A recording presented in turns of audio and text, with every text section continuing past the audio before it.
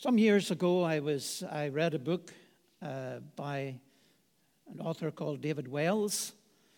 The title of the book was The Courage to be Protestant. That's a good title to read over the 12th holidays, isn't it? And it was a critique of the evangelical landscape. And it's still very much relevant. What he said was very much relevant to today.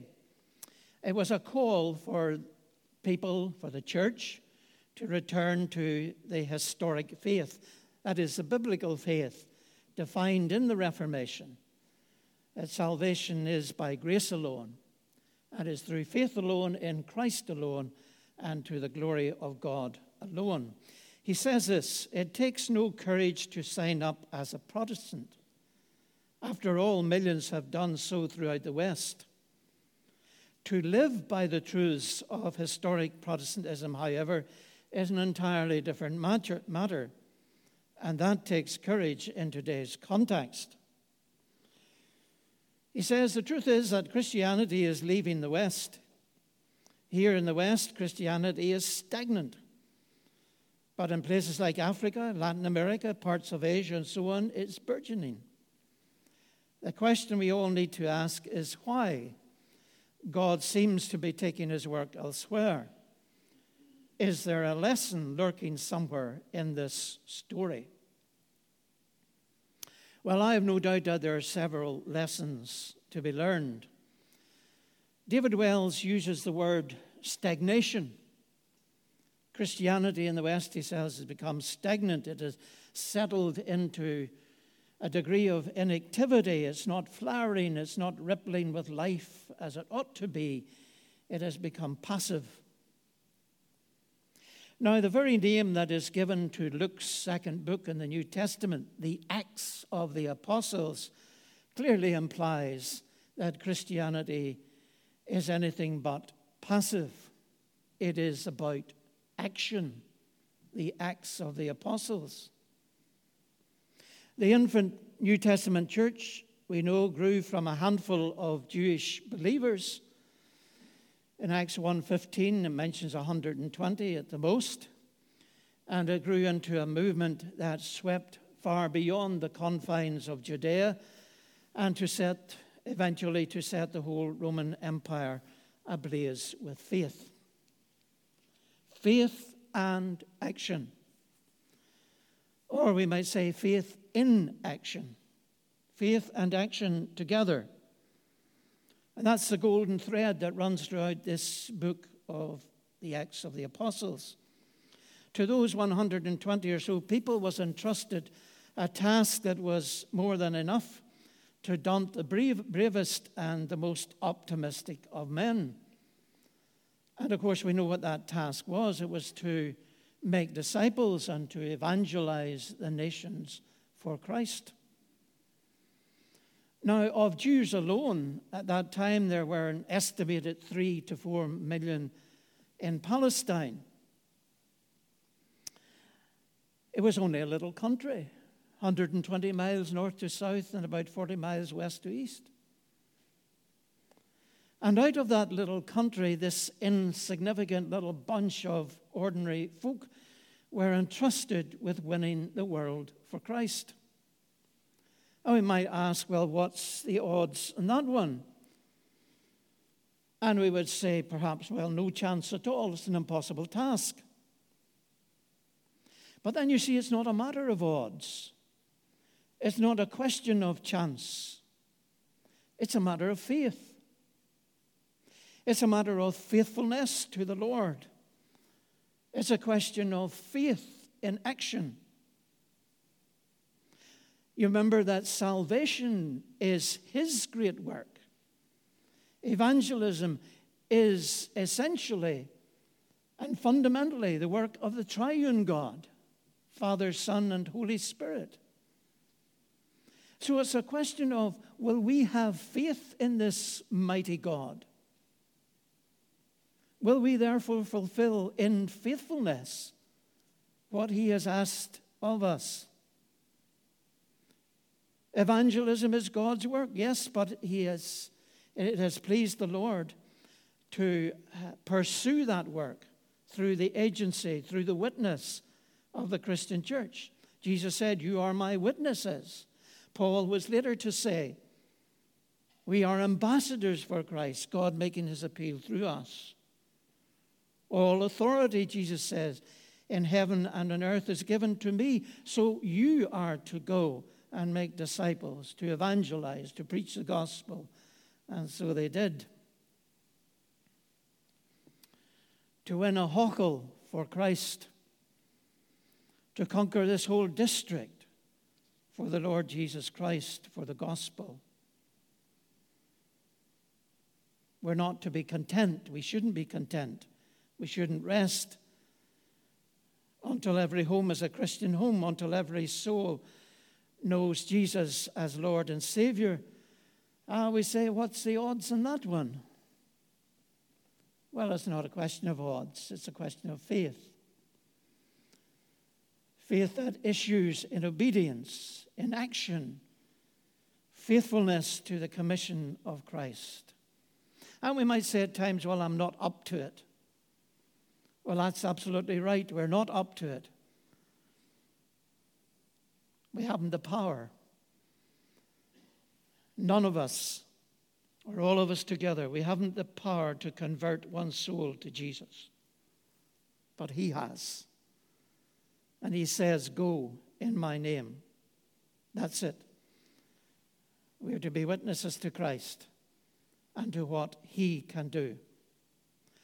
Go in my name, the little hymn goes. Go in my name. There's the action. And because you believe, there's the faith. Others will know that I live. All power is given in Jesus' name, in earth and heaven, in Jesus' name. And in Jesus' name I come to you to share his love, as he told me to. So we're asked to go as believers in faith and out of love for Christ, love for our neighbor, out of faithfulness to Jesus. And if the Lord opens up the opportunity, as often he does open up opportunities for us out of the blue, to speak for him, to say a word in season, then we're to take it. If the opportunities don't readily come, then we don't give up going in love and faithfulness until the opportunities come our way. Faith in action. And who knows what miracles God will perform? Weren't we thinking of that in regard to Philip? Go down to Samaria and look what happened. Many, many people believed in the gospel that he preached, the good message of Jesus Christ. And then the Spirit told him to go down that desert road, and he met with a single man, an Ethiopian. The minister in the court of the Queen of Ethiopia, the Chancellor of the Exchequer, and what an outcome that was. That man came to faith and no doubt went back to his own people and shared the good news. Philip was a man on a mission. We were thinking about that. He was a man on a mission to spread the gospel, to preach Christ, to make the name of Jesus known wherever he went.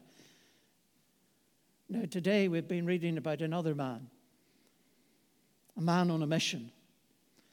And his mission was to obliterate the name of Jesus. Next, chapter 9. Saul, still breathing threats and murder against the disciples of the Lord, went to the high priest and asked him for letters to the synagogues at Damascus, so that if he found any belonging to the way, men or women, he might bring them bound to Jerusalem. He had already been doing this in other places, as we are reminded in chapter 8 and verse 3. Saul was ravaging the church, entering house after house. He dragged off men and women and committed them to prison. And now he's turning up the screw on the infant church. He's a man on the mission. He's Saul the Terminator. His mission is to obliterate the Christian church, to reduce the name of Jesus to a footnote in history. That at the name of Jesus, people of every tongue and tribe and nation will say, "Who's Jesus?" Many, of course, from every tribe and tongue, nation, after 2,000 years of history, may still ask, who is Jesus? But then there are countless others from every nation who know who Jesus is, who know him. Now, who is Saul? And why is he hell-bent on destroying the witness to Jesus? Saul himself gives his testimony before the Jews in Jerusalem in Acts chapter 22. He also gives his testimony before King Agrippa in Caesarea in Acts 23. Saul was a native of Cilicia, born in the main city of Cilicia, the city of Tarsus. If you were to have gone north through Palestine, over the mountains of Lebanon, turn west into Asia Minor, present-day Turkey, and you're in the Roman province of Cilicia. Tarsus was no mean city, we're told in the Acts of the Apostles, chapter 21. It was one of the busiest cosmopolitan commercial centers of the Roman world. That's where Saul grew up. And he grew up in a strict Jewish home. He tells us this himself. He was proud of his genuine, true blue heritage, his Hebrew heritage. Probably at the age of 13, he was sent to Jerusalem. We know he was sent there. Probably about the age of 13 to train to be a rabbi. He sat at the feet of one of the most revered teachers in Jewish history, Rabbi Gamaliel. He mentions him in Acts 22. And by the age of around 20, he would have completed his training as a rabbi, equivalent to a university professor. More than that, he was a Pharisee, a strict Pharisee. Often in the New Testament Gospels, we meet two groups, very often mentioned together, the scribes and the Pharisees. The scribes were experts in the law of Moses, the Old Testament law, and what the law demanded. When we read the Old Testament law, we find it consists of great, broad principles that each individual is left to apply to life. Those principles of life, reverence for God, and so on. That wasn't enough for some, of course. They wanted those principles, those great broad principles, set down in particulars that covered every possible event in life. They turned the law of God and the law of Moses into a burden that was too heavy for people to bear. That's why Jesus said on one occasion, "Come to me, all you labor and are heavy laden." He was referring to the burden of the scribal laws, the Pharisaical laws, the additions to the law of Moses. "Come to me, all you who labor and are heavy laden. I will give you rest. Take my yoke upon you and learn from me." The scribes were experts in what the laws demanded, although it didn't maybe particularly keep it strictly themselves. But the Pharisees, the separated ones, they strove to keep every detail. And this was Saul, a Jew of the purest blood, a rabbi of high education, a strict Pharisee, a passion for the law, devoted to the performance of it in every conceivable detail. And Saul hated the Christian church, and he hated the name of Jesus with a passion.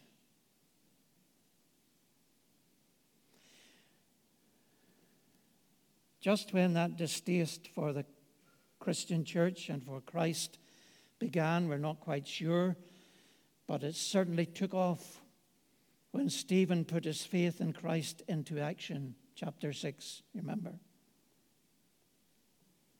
Paul was among those who heard Stephen. Among those, we are told, from the synagogue from Cilicia, Paul's home place, and Asia. It's most likely that Saul was a rabbi in the synagogue of the Cilicians and those who had come from that area, having heard Stephen preach. And he was there, of course, when Stephen was stoned. And those who did the stoning laid their clothes at the feet of Saul. And that in itself was perhaps an indication that Saul was primarily responsible for the stoning of Stephen.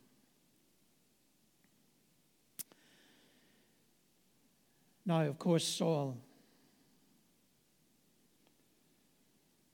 met with Christ on the road to Damascus. He was going there to pursue his work. He had letters, official letters from the high priest and the council in Jerusalem to do that very thing.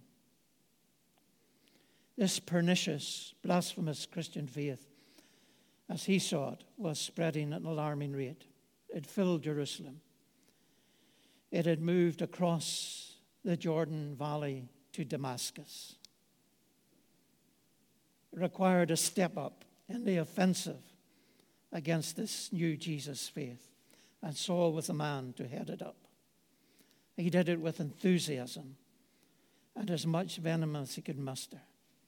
Saul the Terminator, a man on a mission to destroy the church, to obliterate the name of Jesus, to apprehend and arrest every believer that he could find in Damascus. But what do we find? On the road to Damascus, we find a man on a mission who is apprehended himself by Jesus. A man on a mission, arrested by Jesus. He's confronted by the one who said, "All authority and all power is given unto me in heaven and earth."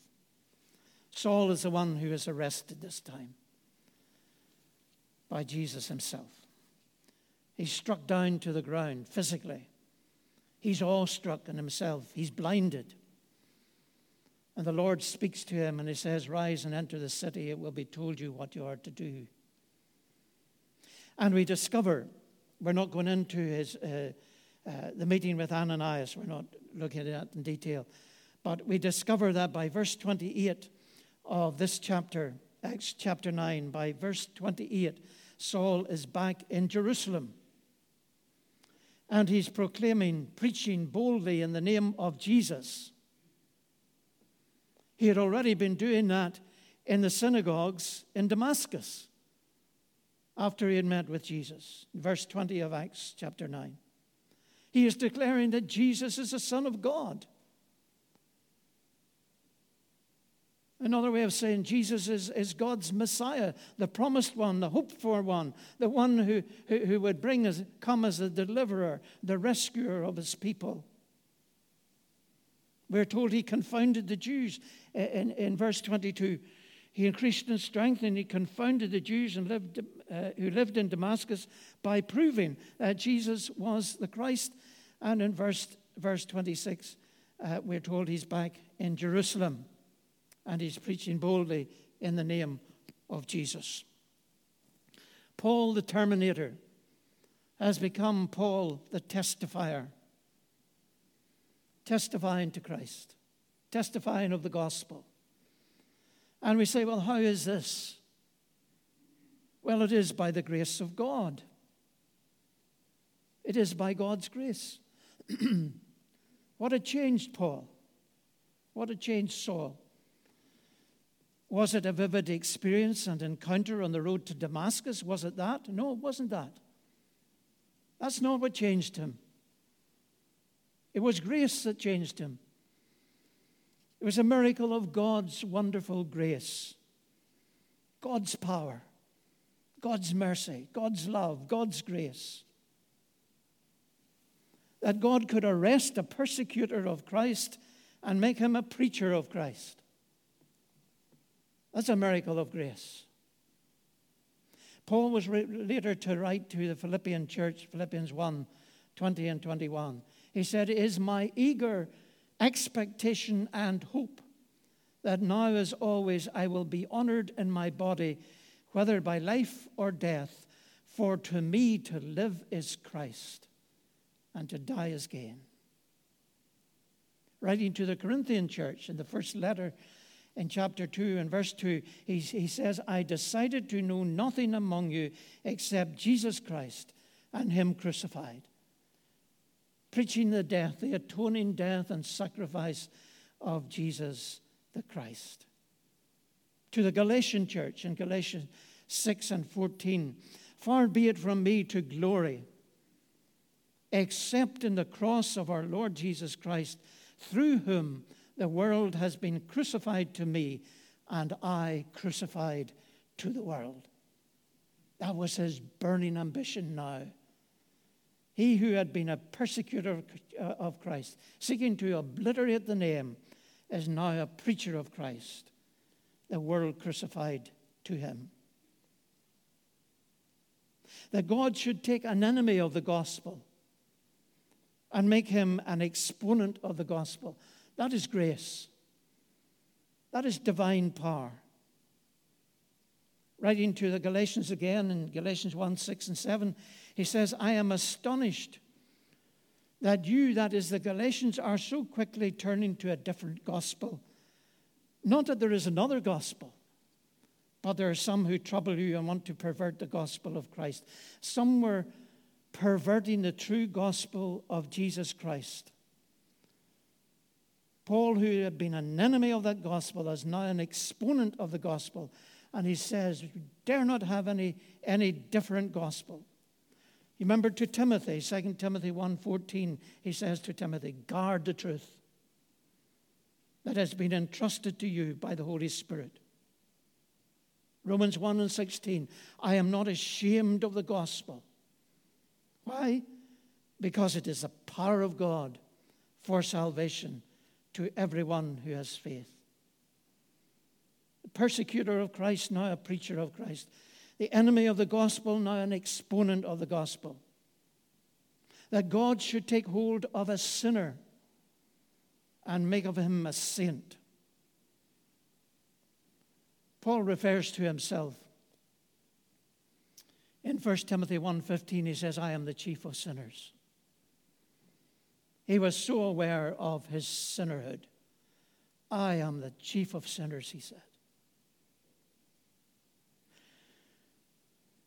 Then in Romans 1, 1-4, Paul says, introducing himself in that letter, Paul, a servant of Jesus Christ,